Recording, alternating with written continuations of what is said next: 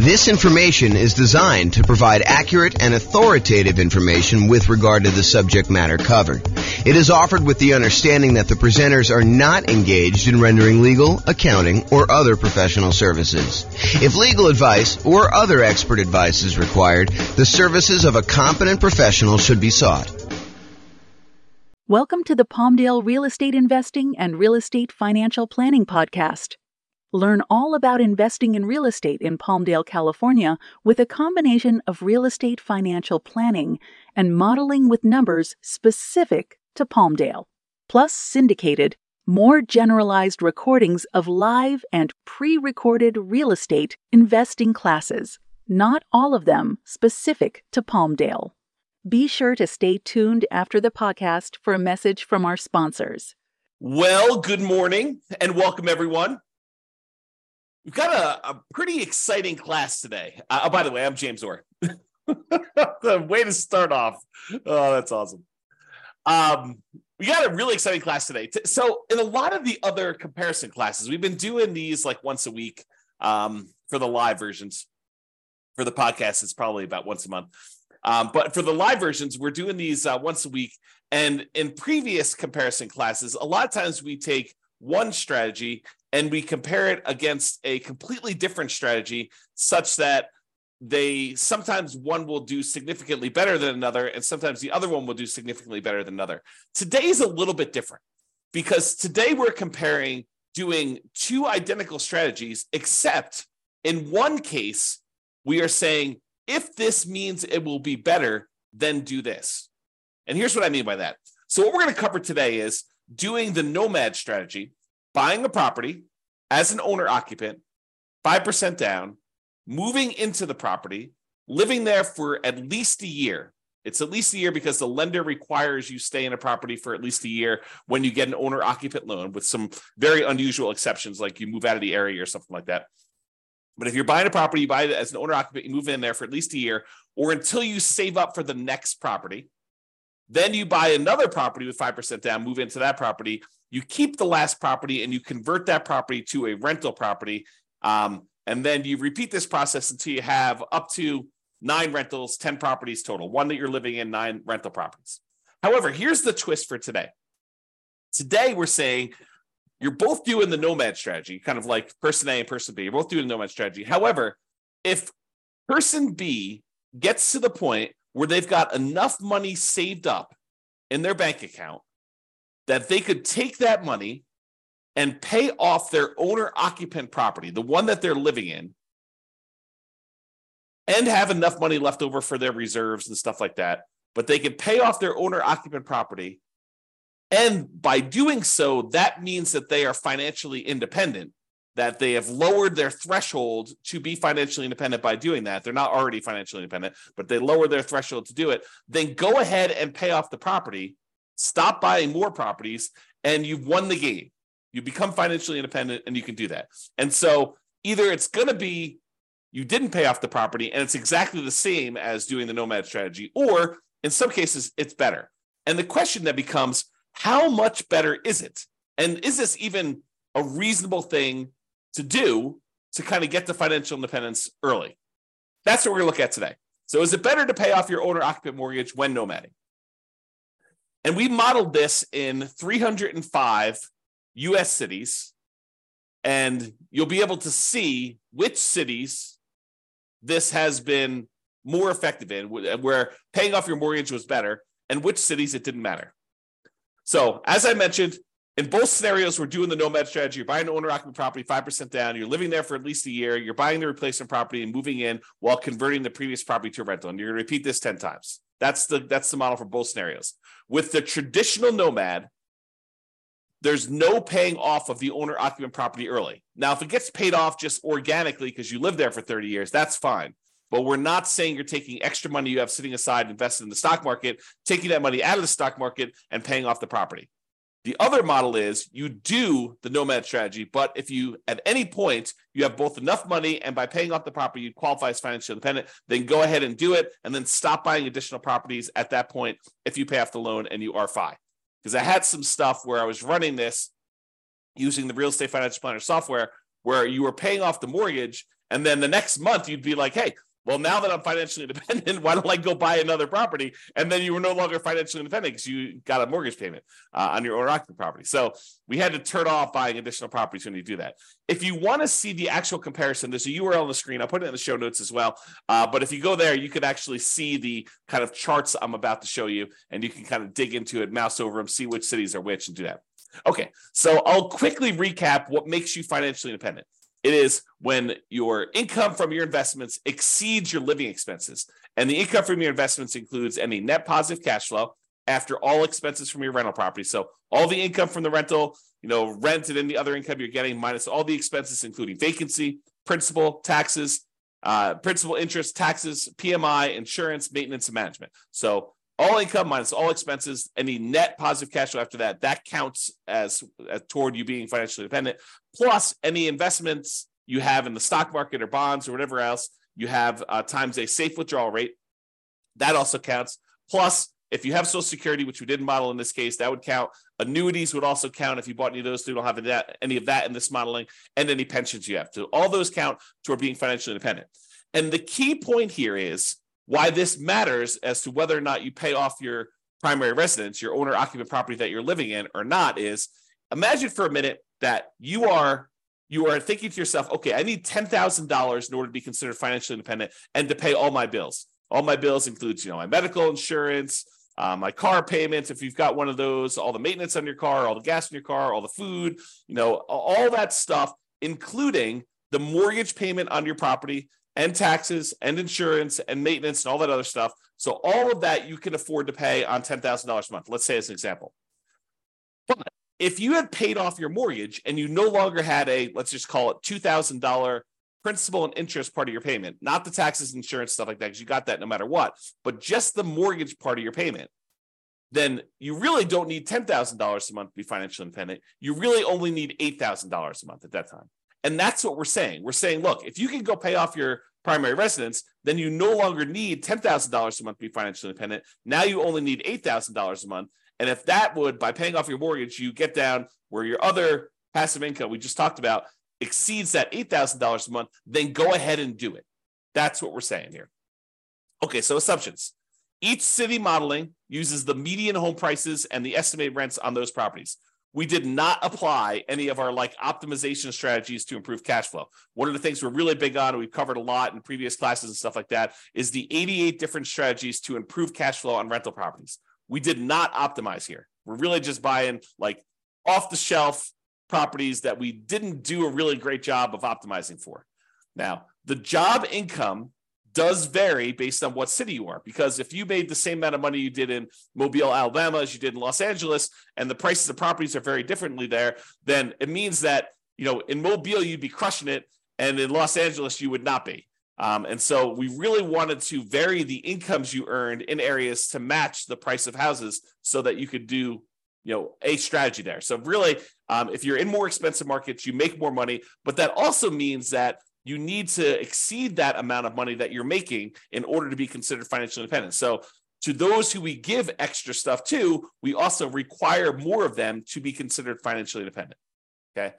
We do start everybody with just enough money to make a 5% down payment on an owner-occupant property with some closing costs in their marketplace. So if the median price of homes in your marketplace is one price, then we make sure you have enough for 5% down and some closing costs so that you can buy a property there.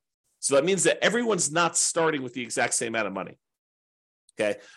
You're buying the owner-occupant properties with 5% down.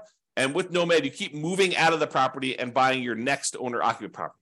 Now, when we do this, the interest rates when buying the owner-occupant properties, which is what we're doing here, is going to be 6.5% with 5% down. In addition to that, there is going to be private mortgage insurance because you're putting less than 20% down. And we do take that into account. Now, if they were buying rentals, which they're not, we would have assumed 7% for non-owner occupant properties with 20% down with no PMI. But we're not doing that in this particular case. We're also assuming that they're earning 7% per year in the stock market.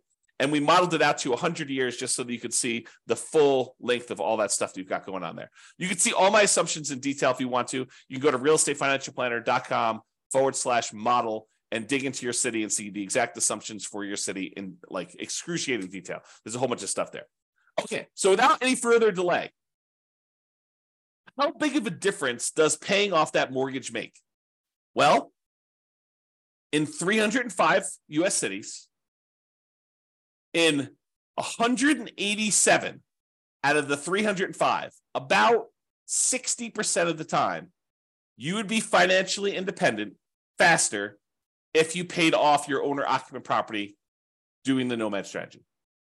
60% of the time, you would be better off paying off that property. In 118 cities, it didn't make any difference at all. In other words, you never got an opportunity to pay off the property because it wouldn't have meant you did it any faster. It may still be fast because you're doing the nomad strategy, but it wasn't any faster for you to pay off the property. You would have been better off just kind of letting it go. You would have been financially independent in those cases, okay? So here's the chart showing you like when this happens in aggregate. And you can see for the ones where you pay off your owner-occupant property, it skews earlier. There's a whole bunch. Like these lines, these should be identical if paying off your property didn't make any difference because they're doing the exact same strategy. But we could see with the gray area here that because paying off the property does make a difference, we've moved a whole bunch of things that were out here as to occurring longer, like it was taking longer to achieve financial independence, and we skewed them forward such that a whole bunch happened a lot earlier, a lot faster. Bunch of cities, number of cities is vertical, number of cities increased earlier on so that you were end up being financially independent doing that. And you might ask me, well, you know, how much faster? Is this like 1 month? Is this like 2 months? No. In some cases, it's like 10 years. In some cases, some really rare cases, like 1 or 2 things, it's like almost 20 years faster for you to have done this, which is crazy to think about. But that's the exception. I would say most of these are, 10 years or less that we're seeing here as being faster. And does it skew where like these things make a difference with only the most expensive properties? No, although I think some expensive properties actually made a difference. But no, it's happening right in this sort of meat of the market. This is $250,000 properties. This is $750,000 properties. So all of them are like the majority of them are between those two prices. So it shows you that this can make a significant difference a lot faster, not just like 1 month or 2 months, which is all the ones down here. The gray ones are the ones where it didn't make a difference at all, by the way. But these show you the difference between those. And you can see that some of them are pretty significant. Now, what about net worth? If you're like paying off your owner-occupant property, you're no longer leveraged just on that property, not the investment properties, but you're no longer leveraged on that. So is that going to impact things that much? And because once you do this, you stop buying properties. So in some cases, you end up not buying quite as many properties as you would have had. Does this impact your net worth? And you're also taking, money that you were earning in the stock market at 7%, and you're using that money to pay off in this case, 6.5% mortgage. So you would think it might make a difference in terms of net worth. And it does, actually. So in 66 cities, about 20% of the cases, it was higher. You'd end up with a higher net worth if you didn't pay off your property. If you didn't pay off the owner-occupant property earlier, in 20% of the cases, you would end up with a higher net worth. In 7 cities, oddly enough, you end up with higher net worth if you pay off your property, which is unusual. I mean, I think that's kind of a strange situation. And it's a relatively small number, so I'm not overly concerned about it. However, in 232 cities, at the 40-year point, your net worth is the same, regardless of which strategy you did. And it's possible that a lot of these where you paid off your property was after the 40-year point, right? Because we're measuring net worth at year 40. So it's possible the reason why there's no difference is we didn't make a distinction between paying off the property or not paying off the property until after 40 years. Interesting stuff. All right, so here's the difference in net worth. And sometimes they're pretty significant. So you can see that some of these are pretty large difference. We're talking like $1 million or more. Probably, what is that? Maybe half a dozen, maybe a little bit more than that, 10 or so. But most of them are less than $1 million difference in net worth in year 40, which $1 million difference in year 40 is like $330,000 difference in today's dollars. Because remember, inflation is happening, and $1 million today is not like what $1 million was 40 years ago, and $1 million in 40 years from now is not like $1 million today. And so if you think about what $1 million 40 years from now will be, it's like $330,000 today at a 3% inflation rate. That's the conversion. It's about 1/3. All right. All right, so let's kind of summarize this. So I separated this page into the average, which is shown here, and the median, which is the next slide. And so average is you take up all the values for net worth, you add them all up, and you divide by the 305 cities that we're in. It shows you what the average net worth was for doing that at year 40. When we do median, we look at all of them stacked in order from smallest to largest. We look at the middlemost number. So from an average perspective, your average net worth was about $8.15 million if you did the baseline nomad and you didn't pay off your properties early. And if you did pay off your properties early, it's about 8.11. So it's a difference of about $50,000, which is about 0.6% better for you to have done the regular nomad model in terms of net worth. So I would say that's not that significant. It's not that significant of a penalty. But really what's super interesting is let's look at how long it took you to be financially independent. If you did the regular baseline nomad model, the kind of like standard model, on average, it took you 531 months to be financially independent. However, when you pay off the owner-occupant property, if that means you would be financially independent early, you end up being financially independent on average at month 462. The difference is about 69 months or almost 6 years. 6 years would be 72 months. So it's like high 5 months, 5 years and 9 months faster on average for you to pay off your property early. So if you're in a market, you may want to think to yourself, hey, look, maybe I should be saving up some money on the side. And if I have enough money saved up on the side, maybe I should take that money and look at if paying off my property would allow me to be financially independent. That's something for you to consider because on average, it's like almost 6 years faster. On median, it's 5 years and 2 months faster. Still very significant. And the difference in net worth is only 1%. Plus, by paying off your owner-occupant property, it makes you a little bit more rent resilient, a little bit more price resilient. Rent resiliency is how far rents can drop before you have negative cash flow. Price resiliency is how far prices can drop before you have negative equity. Debt to income ratio, because you're paying off a mortgage, so that gets a little bit better. Your debt to net worth, how much debt you have compared to what your overall net worth is, that's a little bit better if you pay off your mortgages. And your debt to your account balance, your liquidity measurement, how much debt you have to how much cash you have sitting in the bank where you can handle any type of monetary stress that requires liquidity, like not equity in your property. So in all those measures, it's actually a little bit less risky. These are measures of risk. It's a little less risky for you to pay off your owner-occupant property. And you end up having slightly less in reserves because you're taking some of your reserve money and you're using that to pay off a property, which then goes into equity, and it's not as easily accessible. So that's the only area where it's higher risk for you to do that. Okay, and that's true both in the average and the median. It is less risky for you to pay off your owner-occupant property when you do that. Okay, so we've been primarily talking about doing this with the median property and what rent would be on that median property. Now, you could apply any of the 88 strategies that we have to improve cash flow on these in order to make your numbers better. Okay, we're basically using those numbers because I don't want to go and pick like the absolute best deal that you could find in a marketplace where not everybody could go and find those deals. Now, you should be able to, and you could do this, do better than what I'm suggesting. You should be able to go into your marketplace and do better than what I'm suggesting here because I'm not really picking great properties. Now, if you're an expert in your local market, which I am not, I'm not an expert in 305 real estate markets. I don't understand the nuances of all these different markets. I barely understand the nuances of the market I live in.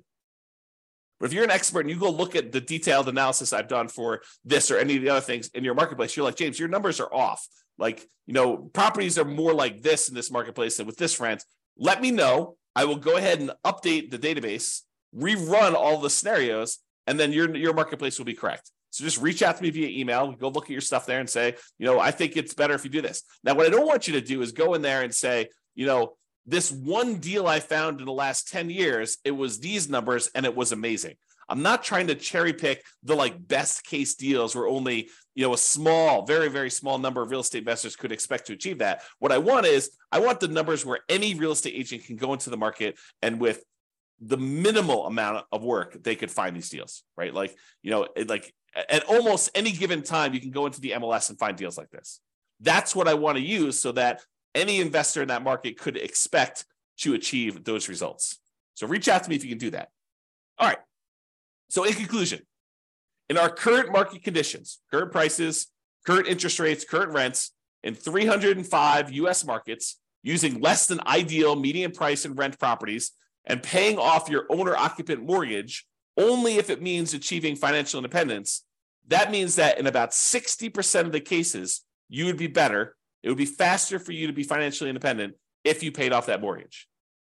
However, you end up with a higher net worth in about 20% of the cities by not paying off your property faster, maybe continuing to buy properties and not stopping work. The market does matter, though. You'll not be able to improve your time to financial independence in every market doing this. You have to pick the one. You have to actually do the math and determine that. It is best if you look closer at your specific market and apply as many of the 88 cash flow improving strategies as practically possible to improve on your implementation of this, and then evaluate every 6 months, every 3 months, every year, and look at your situation and say, should I pay off my owner-occupant property now? Should I take any money I have and set aside? And in some cases, we even covered this today, but in some cases, you could go and sell a property, sell a rental property that maybe isn't cash flowing great, but has a lot of equity in it. Use those proceeds to pay off your owner occupant or other investment properties. We'll do all this analysis as we do additional comparisons in the future. But you sometimes take a rental property that you have, sell that off, use the proceeds to either pay off your owner occupant or use the proceeds in order to sell off any investment properties. And sometimes that will allow you to be financially independent. It's like all this modeling that we do so that we can test these situations for you and see what happens. That's all I got for you. I assume there's no questions. If there are, let me know. But thanks everybody for coming on, and I will see you all on the next video. Bye-bye for now. With home prices up, mortgage interest rates up, and rents up, but not quite enough to counteract the higher prices and interest rates. Cash flow on rental properties in Palmdale is harder than ever. Book a call with the Real Estate Financial Planner to apply our proprietary 88 strategies to improve cash flow on your rentals. See the show notes for a link to schedule your call and improve your cash flow today. If you're a real estate agent, lender, or professional in Palmdale that wants to help our real estate investor listeners, consider reaching out to learn about collaboration opportunities with this podcast. We'd love to add more value to our listeners by having you assist our investors buy, sell, and finance their real estate investments. See the show notes to schedule a call to discuss collaboration opportunities.